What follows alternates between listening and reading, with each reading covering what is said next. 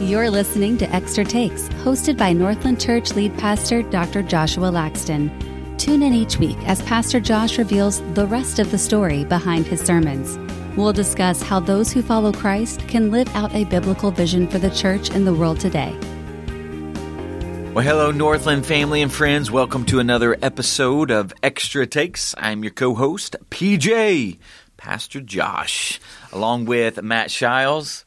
Wait, Matt, you're already laughing. What's up, man?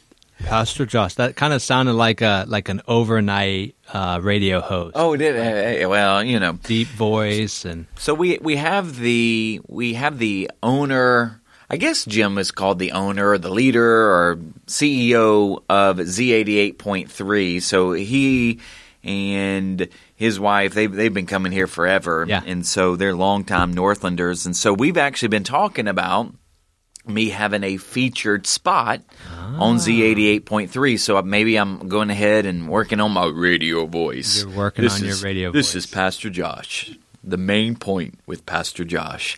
So, but Joe's over here. Doing that so I mean, we did invite Joe to be a co-host, but I'm kicking him out. He's laughing at me. So you can't talk. Hey, Steve, if you hear this, can you turn off his microphone? Just play. Whoa. Well, you can't even talk anymore. I have rendered you speechless. Peace be.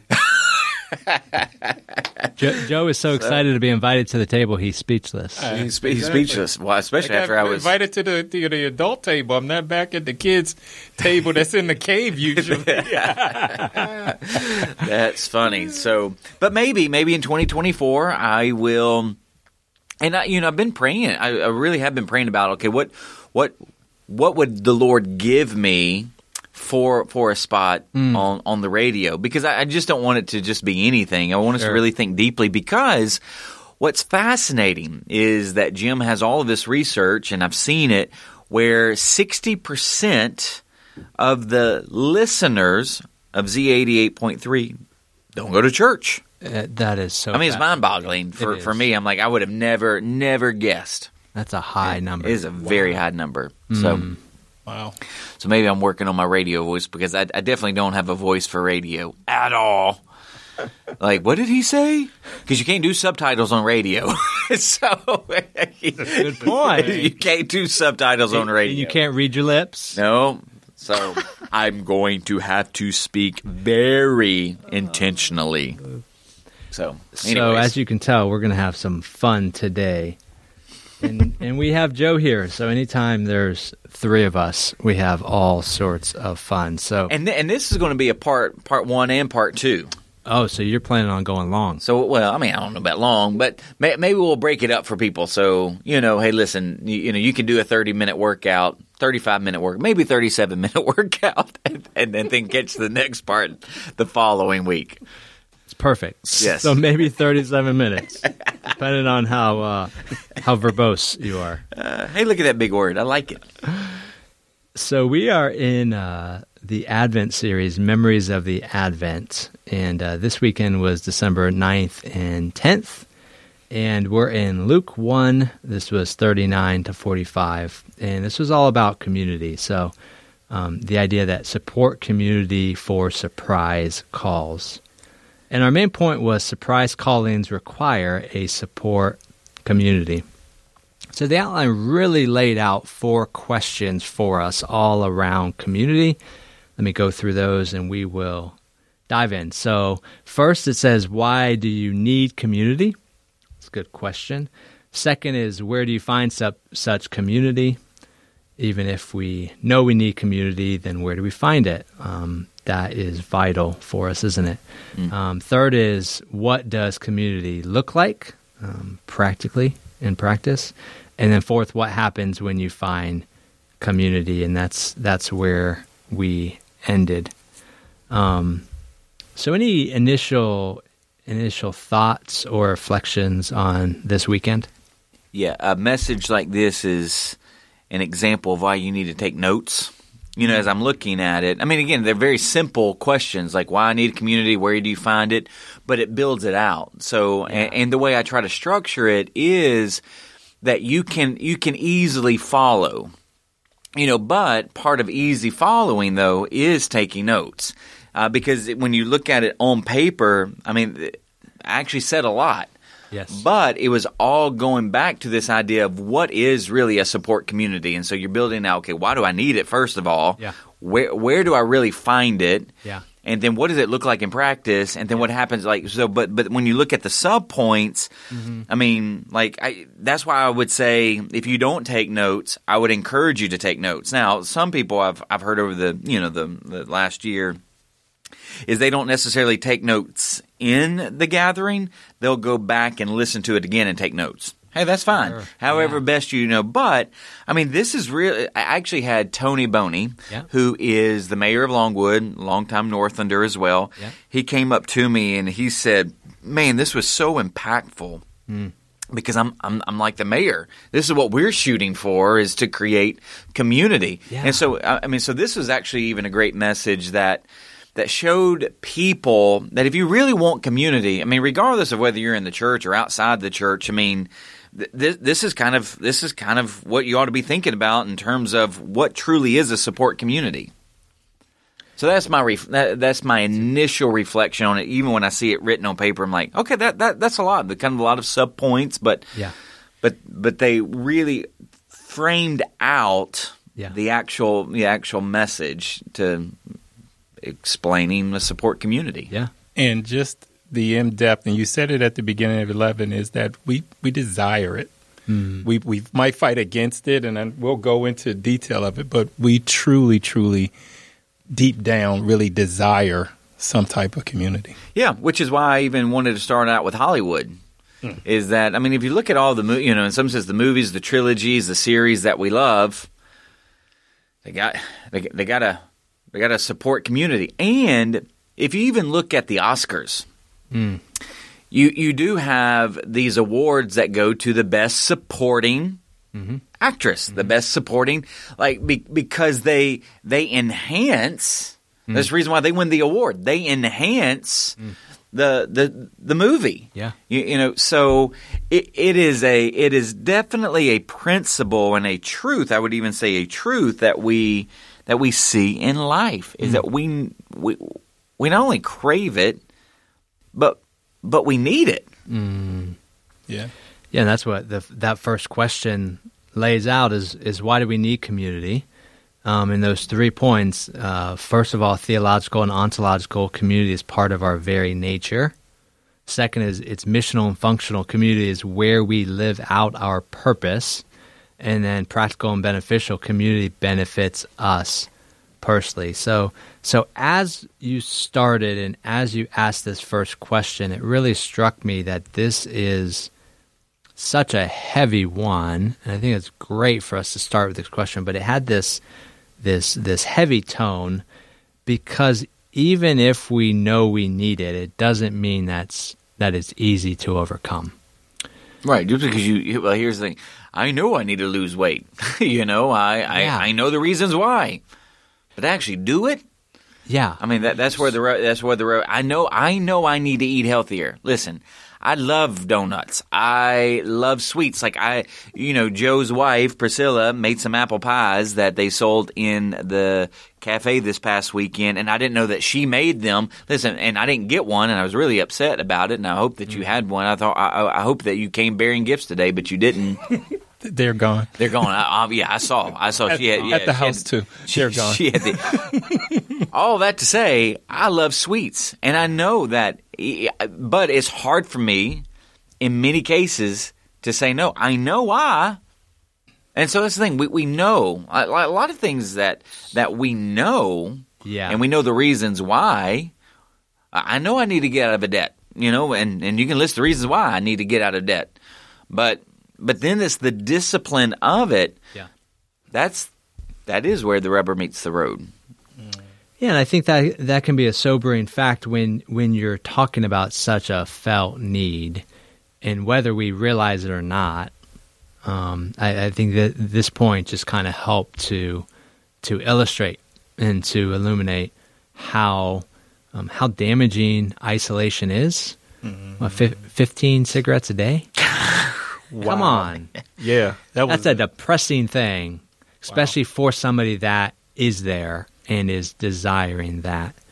But that's where I really, really appreciated that second point, because for me, I felt like that second question and the second point couldn't come soon enough, because you didn't just leave us there. Right. And you didn't even just leave us at a cliffhanger. Hey, we'll talk about the hope next week. Yeah, yeah. You know? Like some of you smoking. I don't even know how many comes in a pack, but 5, 10, maybe 15. So maybe you smoke a pack a day. Okay. You know, I mean, couldn't tell you. Yeah, I don't know either. But Yeah. at the 11 o'clock, I kept on drilling down on the idea. Yeah, you kept- yeah. So in the comedy world, they call that a callback. You keep calling back. You know what was the shocking or the punchline. And so I had some callbacks, and I'm like, all right, I'm going to move on from cigarettes. How many cigarette callbacks did you have? I don't know, probably 3. You know, I mean, I had some other things like, you know, some of you puff the Magic Dragon out there. You just puffing on those cigarettes because you're sitting there in isolation. Oh, I missed that. You know. Well, no, I didn't say it, but I was okay. thinking of it. So Yeah, but he did No. talk about going off by yourself and just smoking 15 quick and fast. I mean, and being by yourself. Yeah, if you're by yourself, might as well go ahead and smoke a Camel pack. You know, I don't even know if Camel. Yeah, that's the other thing. That I'm was his like, brand. He just kept yeah, throwing out the Camel. brand. I think I said I don't even know if I said Marlboro, but anyways. So here we go, getting off. But it is crazy. I mean, it is shocking. 15 cigarettes a day, not like a month, not a week. 15 a day if you are isolated. And you wonder what, like, and that's where you and then even to talk about Robert Putnam's book Bowling Alone. I mean, that's actually a fascinating book, and I think he wrote that in the 90s. Yeah. And if you don't have community, it leads to suicide, depression, crime, and other social problems. I'm telling you, you look at it, you look at the landscape, the social landscape. Man, we're there. We're there. The the numbers coming out of COVID. I mean, they were not pretty, and so what we're seeing is a deficiency in community.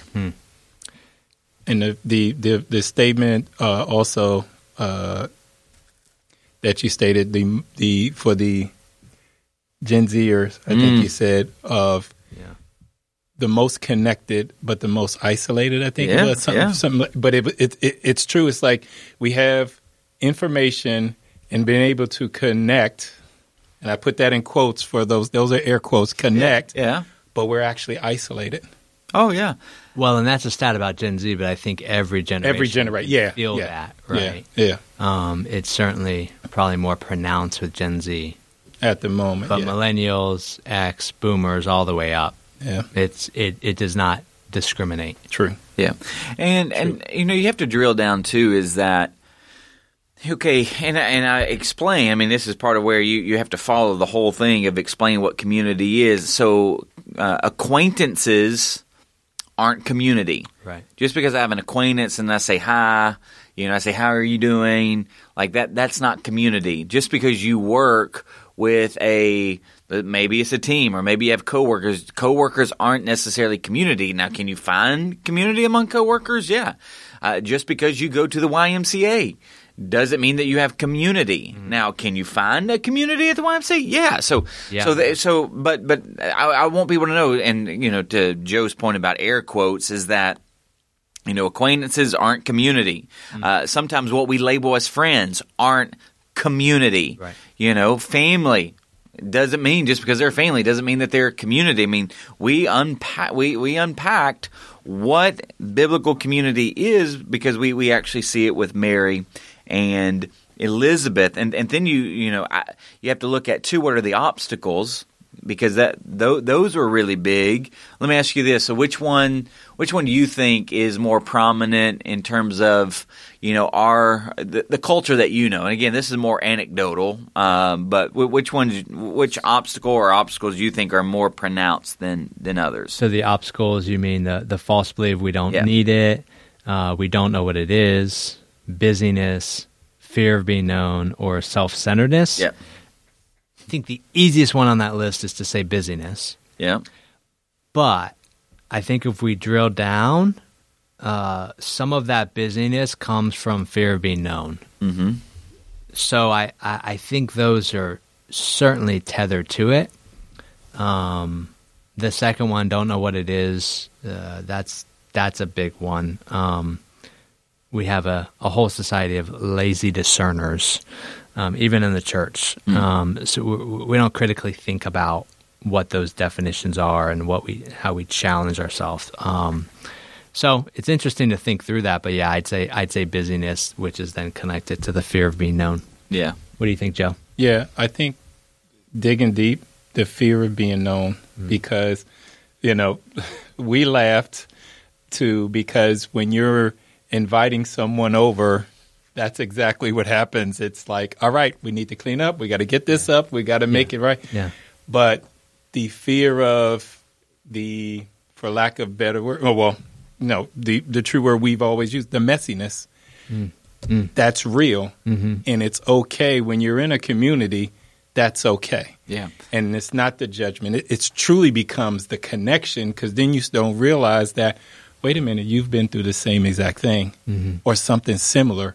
Now we're even connected even more. It's good. It's good. And when I think about, and I even shared, I actually expounded on the fear of being known a little bit more. Yeah. Because that is a fear that I have. Yeah. Because I'm a pastor. So when I show up and when the real Josh shows up, I don't know if you're going to really appreciate. Because I'm just as down to earth, as authentic as I possibly can be. I try to be as transparent, as I possibly can be. And so for me, and Joe knows this, and you know this too, Matt, because we've traveled internationally together. Yeah. I cannot travel just with anyone internationally because they may not can handle, because you're with that group, because you are going to be in community whether or not you like it or whether or not you like it or not. Good point. Yeah. I mean, when you're traveling internationally on a mission trip, because you're going to be waking up, you're going to be spending the entire day with those people. Yeah. And you might be tired, you may not get enough sleep, and then you wake up, and then when you're most vulnerable, when you're most tired, that's when in some sense really the real you comes out. Sure. And so and then also all of your idiosyncrasies, all of your all that comes out when you travel. And so I've just known in my past that not everybody can handle. Now, I mean, y'all have traveled with me. I'm not awful, but I'm not as talkative all the time. Sure. I'm a little bit more reserved. And so I've had people go, well, Pastor Josh just didn't like me. He didn't even talk to me this morning. I'm just, it's 7:30. I got 5 hours of sleep. I'm a human being. Yeah, yeah. And so, and then, when people come over our house, I remember not too long ago, we had some people come over our house, and then, months later, they didn't like how I talked to Caleb. Well, hang on, we invited you in our house. You may not you may not parent your children that way, but I do. So, but that doesn't mean that I'm bad and you're good, or that I'm good and you're bad. It just means so you invite people in your house, and so here's the reason why I think the fear of being known is a legitimate obstacle, is because everyone is not a safe person. Talk about that. Okay. Talk about safe person. Yes. Yeah. So when I say everyone is not a safe person, see, if you're going to develop community, and this is something that obviously I didn't get into. Sure. But if you are going to be in community, like authentic biblical community, you need to have safe people. All right, so, and there's actually a book by Henry Cloud and John Townsend called Safe People. Ah, okay. But I'll give you an example of who a safe person wasn't. Judas. So here's a guy who spent 3.5 years with Jesus in the inner circle, in the inner community, but he has things that he's wrestling with that he doesn't like. And he's struggling with things like the love of money. Yeah. And so what does he do? He betrays Jesus for 30 pieces of silver. And so with who he was, and he was getting facts, that in essence, were unsafe for the community, particularly Jesus. And so not every person is a safe person where you can show up and be your authentic self without that person using who you are against you. Yeah. And that's what, for me, you know, as a pastor, that has been the obstacle for me because I've wanted to treat everybody as a safe person. Not everybody's a safe person because not everybody can receive my humanness. Not everybody can receive my weaknesses. Not everybody can receive me as I am. Because again, we looked at, you know, what does, you know, biblical community look like, and we'll get there in a second. But a biblical community receives you as you are and invites you into your, you know, into their life. You know, so that's, again, it's this receiving as who you are. Now, and that's where when you look at the list, and because I only went over the list in the 11 o'clock, and we can go over the list in extra takes because, I went over the list of all of the ways the New Testament community rallies around, like in terms of practices community. I said that at the 5 p.m. on Saturday. I did not say them at the 9 or the 11. But if you really are going to build authentic community, you need to be a safe person. And so I'll just give you, like, I just pulled up, and this is on the CloudTownsend.com. So Henry Cloud and John Townsend wrote the book Safe People. And so this was actually, 1995 is this resource. But what are safe people? So safe relationships do 3 things. They draw us closer to God, they draw us closer to others, and they help us become the real person God created us to be. And so when asked to describe a safe person, here are the descriptions. A safe person accepts me just like I am. A safe person loves me no matter how I am being or what I do.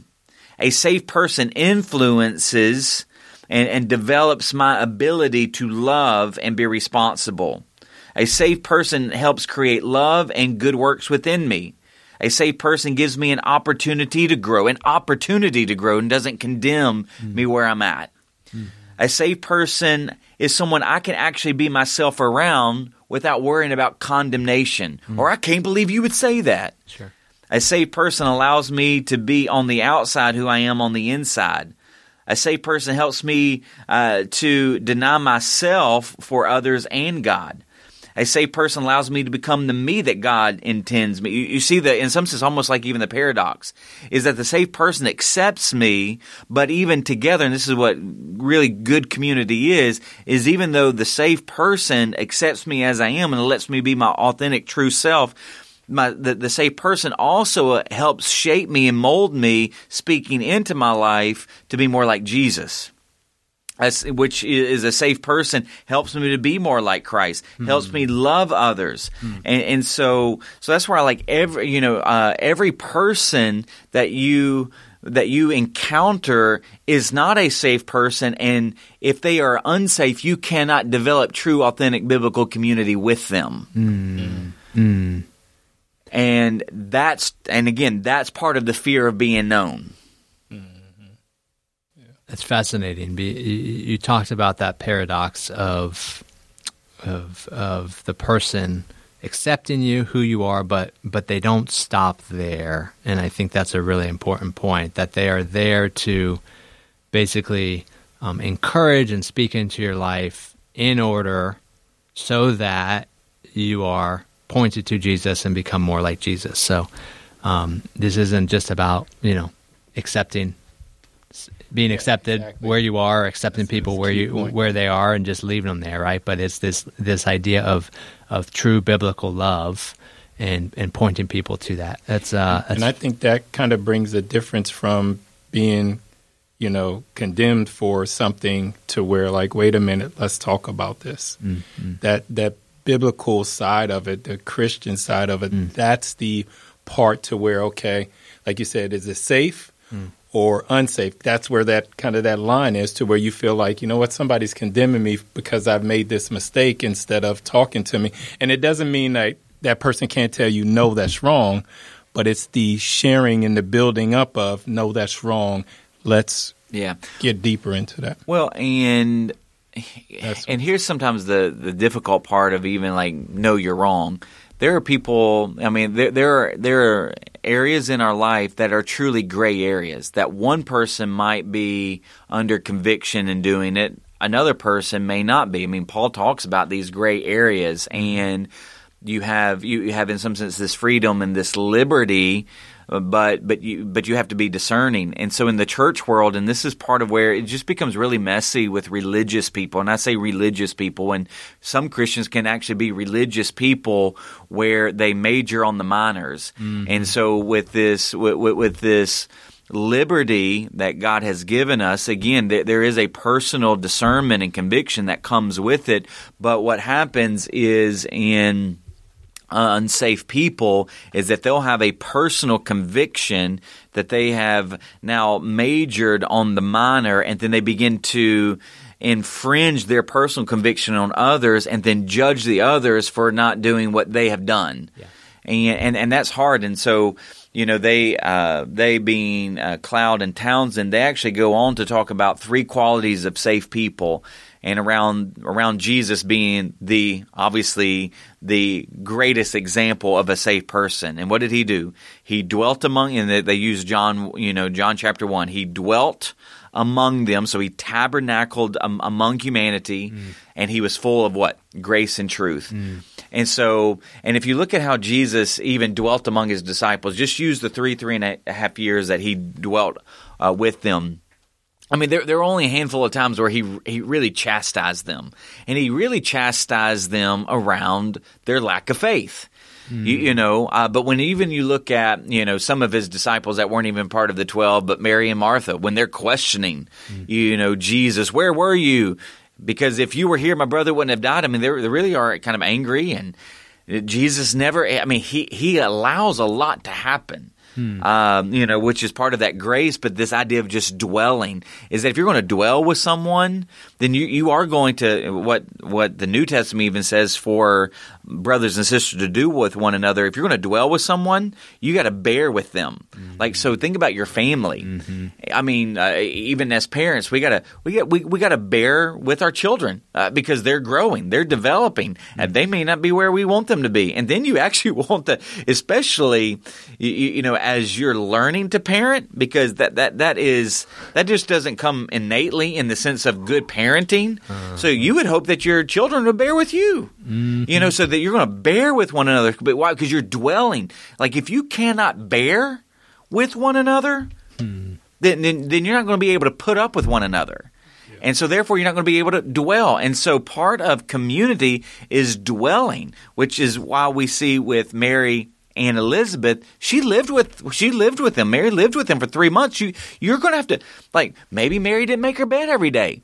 Is Elizabeth going to go, Mary, you are such a slob? I mean, we don't know what happened, but I mean, like, when you dwell, that's the thing about these missionary trips that we take. You're basically dwelling. You may not be staying in the same room, but when you wake up, like in some sense, you're going to your hotel room, which is a separate bedroom, and then you get up and you're doing breakfast, you're doing lunch, you're doing dinner. You just spent yourself, and so you're going to have to bear with one another if you're going to dwell with one another. Yeah. And so dwelling, grace, and truth. And so now that truth is like, okay, I can see, hey, when you see things that are out of line, okay, yeah, you want to be full of grace and truth. So in a gracious but truthful manner, then you're going to say no. Then you're going to correct. Then you're going to gently rebuke. And so that's so important. Like, if you really want to be a safe person, you got to dwell. So you got to be in community. You got to be full of grace and truth. And I'll just say this because I did use the word religious Christians. Religious Christians are like the Pharisees and the Sadducees and the scribes. And when you look at them, there just wasn't a lot of grace that they extended to people. And so they were heavy on the truth, but they were also heavy on the legalism that they implemented in their own life to try and protect the truth, which then made them unsafe people, which is why the common folk didn't want to get around them.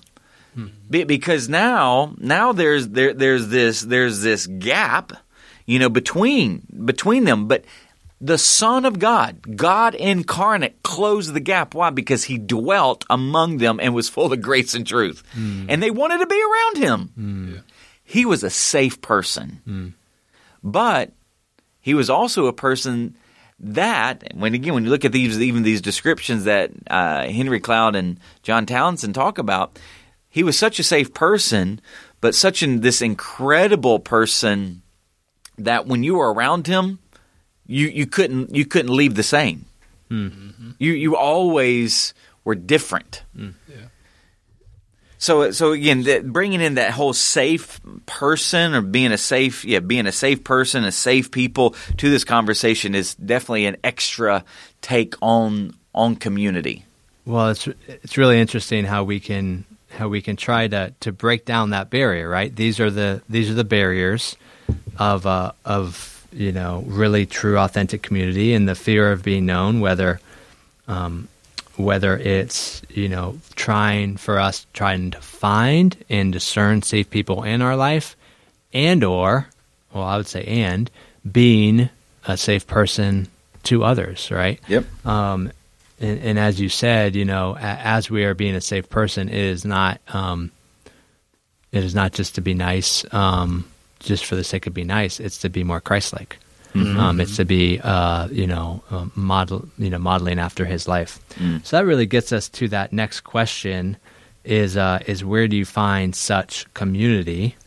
I think what we'll do is we'll end this first part after questions 1, 2, and 3, and then we'll pick up part 2 with questions 4 and 5, or 4, and we have a couple others. So where do you find such community? I loved how you followed that up with the really heaviness of the first question with a very practical, okay, but there is hope, and let's think in a realistic way. And as you laid out those 3 reasons, there's a shared faith, shared experiences, and shared hope. What you were essentially saying was, although it's not easy and automatic, look around you, especially if you're in the room, worshiping. Look around you, and you have an opportunity to find that community here. Yeah, and that doesn't have to look like the same age, the same stage of life, the same race, the same language.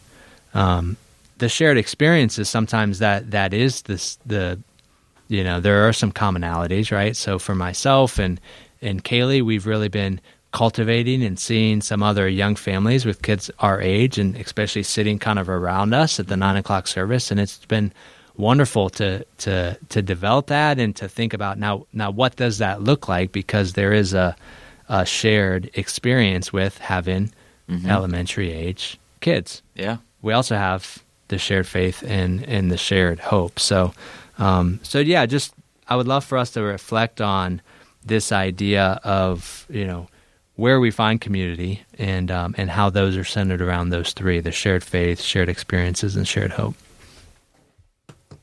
Yeah, going back to even connecting the dots between safe people and even shared faith is that, like I was talking about, like personal convictions, so on gray areas, whether, gray areas with respect to what do you believe about alcohol, yes or no, what do you believe about even like eschatology, so the theology of the future.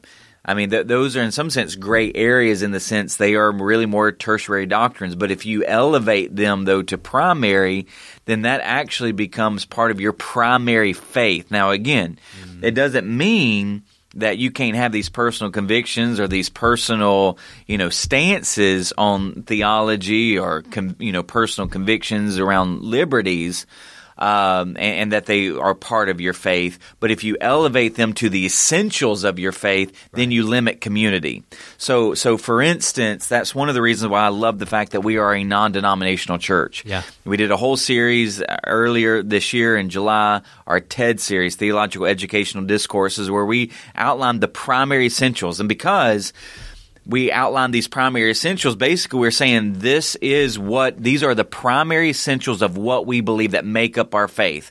Now you can have differing views theologically on what you believe about the gifts of the Spirit, but still be in community here. You can have differing theological positions about eschatology. But still, but again, you're welcomed here to have that, because here's the essentials. So in the essentials, unity. In the non-essentials, what we want to be able to create is unity, even in diversity.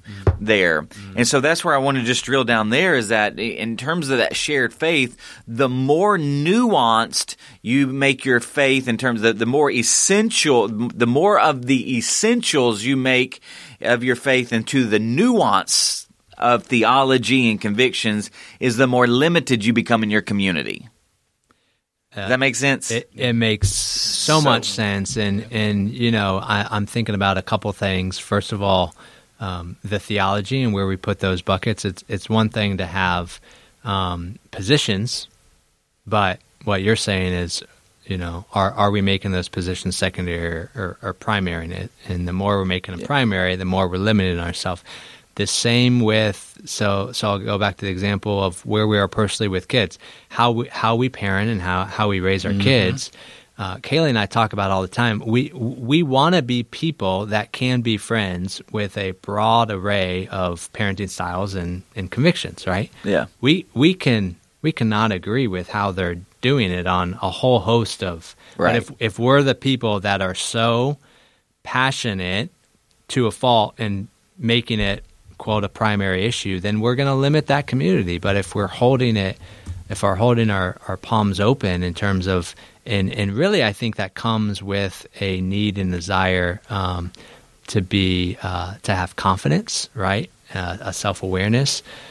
So this certainly plays a role in faith, but I think it plays a role in different areas of our life, our passions, our approaches to different things. And the more narrow we are, the more opinionated we are, we're going to limit ourselves. And then that goes. Well, I hate to say that goes back to the egotistical, narcissistic, and self-centered. And again, that's a harsh point. That's a hard. I mean, but then, because what you're saying, when you elevate all these other things, like, so I don't know which church father or theologian said this, but they said, in essentials unity, in non-essentials liberty, in all things charity. So in essentials unity, in non-essentials liberty, in all things charity.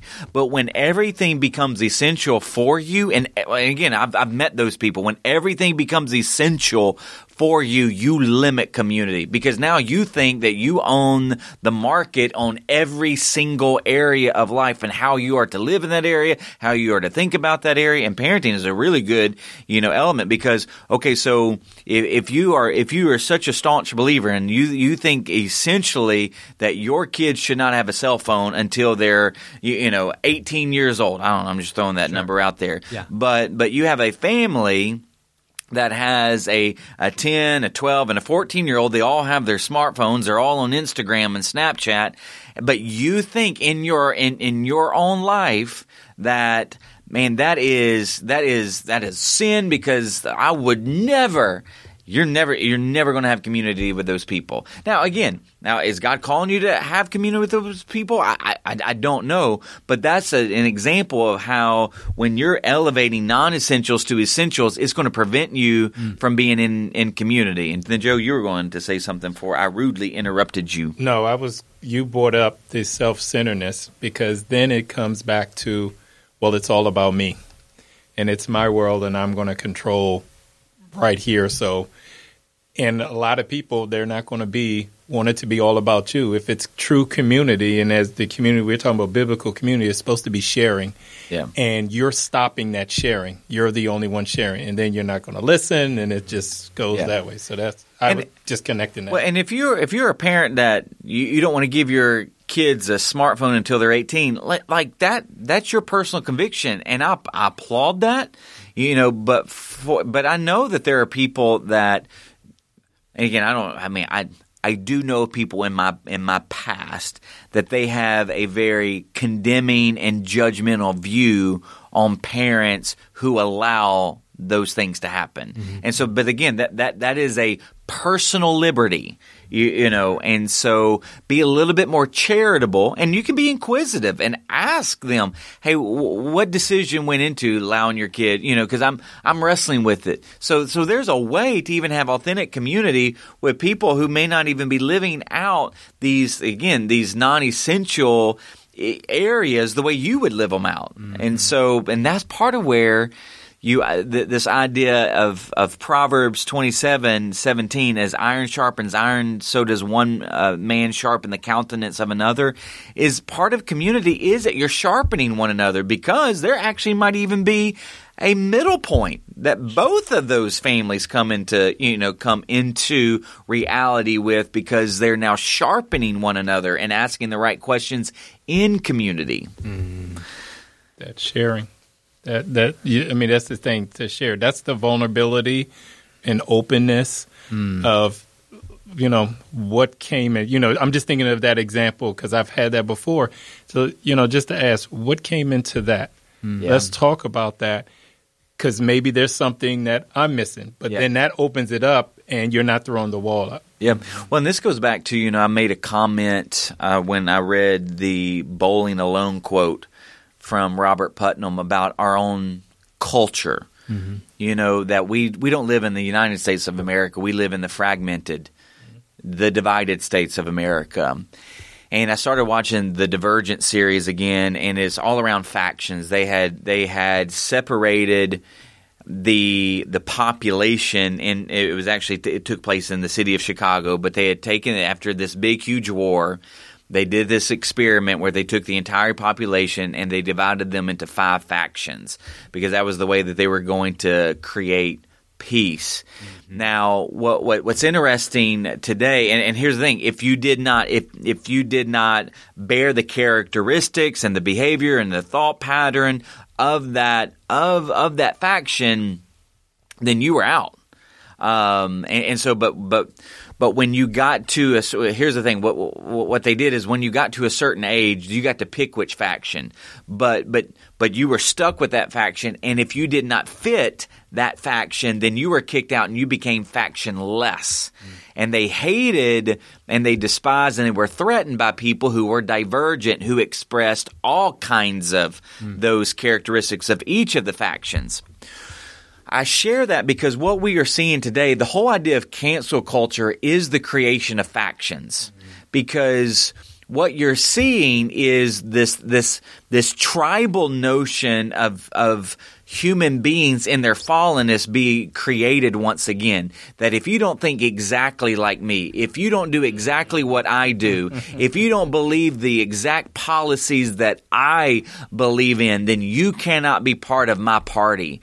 And so we are so narrowing party politics.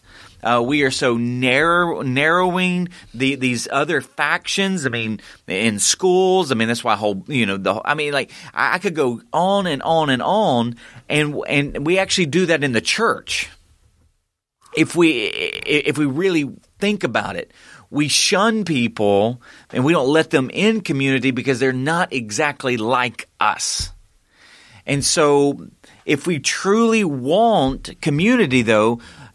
So that's why when we get back to the series Empower, and this will be mid-February of 2024, we are going to start in Acts chapter 15, where there's this big, huge fight internally in the church of who's in and who's out. Mm-hmm. The Jerusalem Council. Yes, and it's all around the shared faith, because the Jewish Christians, they wanted Gentiles to be Jewish Christians, not Gentile Christians.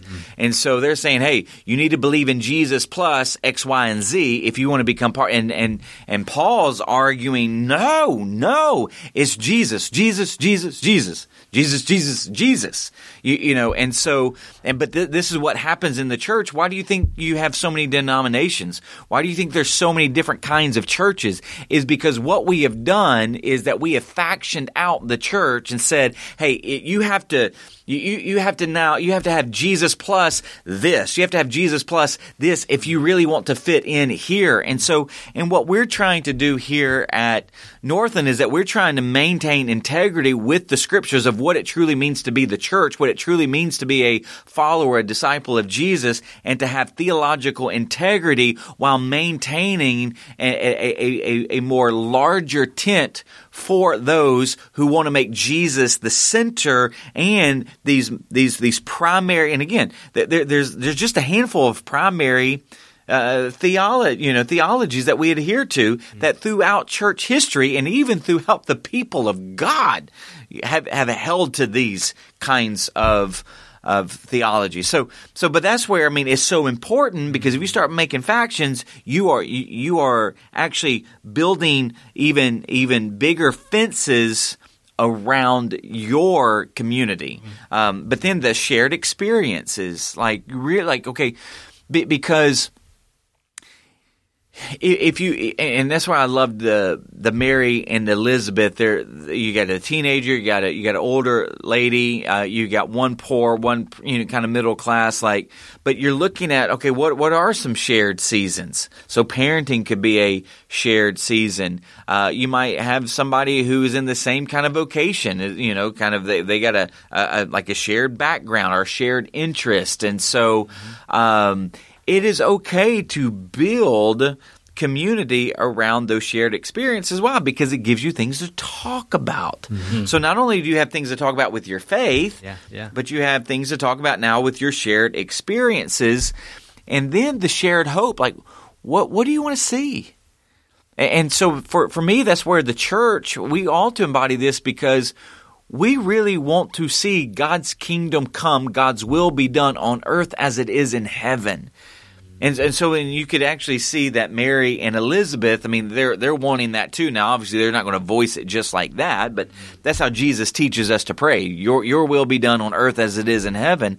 And so part of the church's hope is now, and again, when you look at shared faith, shared experiences, and shared hope, what's the one commonality that every believer has that they can build community around? Those three things. Jesus is our faith. Jesus is who we are experiencing daily. And then hope. This is what we're hopeful for Jesus to do. Amen. Because here's another thing that I talk about when I do premarital counseling. So this is for all my married folks out there. Raise your hand if you're married. I'm just joking because I can't see you. But actually, I got two guys around the table that they are both married, and they raise their hands. And this little nugget's going to be free. So one of the things I tell them, I say, so what? So Joe's spitting out his water, by the way, just for people. I got him. So, so one of the things I ask these couples that are getting premarital counseling before they get married, I'm like, so what drew you to the person? And so they tell me, oh, he's such a kind guy. Oh, she's beautiful. All that stuff. I'm like, okay, what happens when he doesn't become a kind guy? What happens when she's no longer beautiful in the sense that you see her? See, those are things that change. Mm-hmm. Mm-hmm. But what's the one commonality that would never change? That's the same yesterday, today, and forever, that you can build your future on. Jesus. Mm-hmm. You see, because, and that's where our faith should never change, but our experiences might change from just a human element. But when you look at Jesus, though, Him being the anchor and the center of biblical community as our faith never changes, as we continue to experience Jesus, He's constantly the one common element that is helping craft our experience as a human being, and then the hopeful anticipation that we have, the hopeful expectations that we have that Jesus, He gives us in His Word of what He's wanting to do. Listen, that my brothers and sisters is truly the community that is built. That's where you find it in the church, because Jesus is the one thing, the one person that never changes, but that changes us and that we can talk about it. Amen. So, amen. Yes. So let's do this. Let's wrap up part 1 there. Okay. Next week we will dig into those next 2, which is what does community look like and what happens when you find community. We will also talk about Mary's Magnificat. Awesome. Well, Northland family and friends, thank you so much for tuning in to another episode of Extra Takes. Blessings. Thanks for listening to Extra Takes. Be sure to follow us on Spotify and Apple Podcasts so you won't miss a single episode.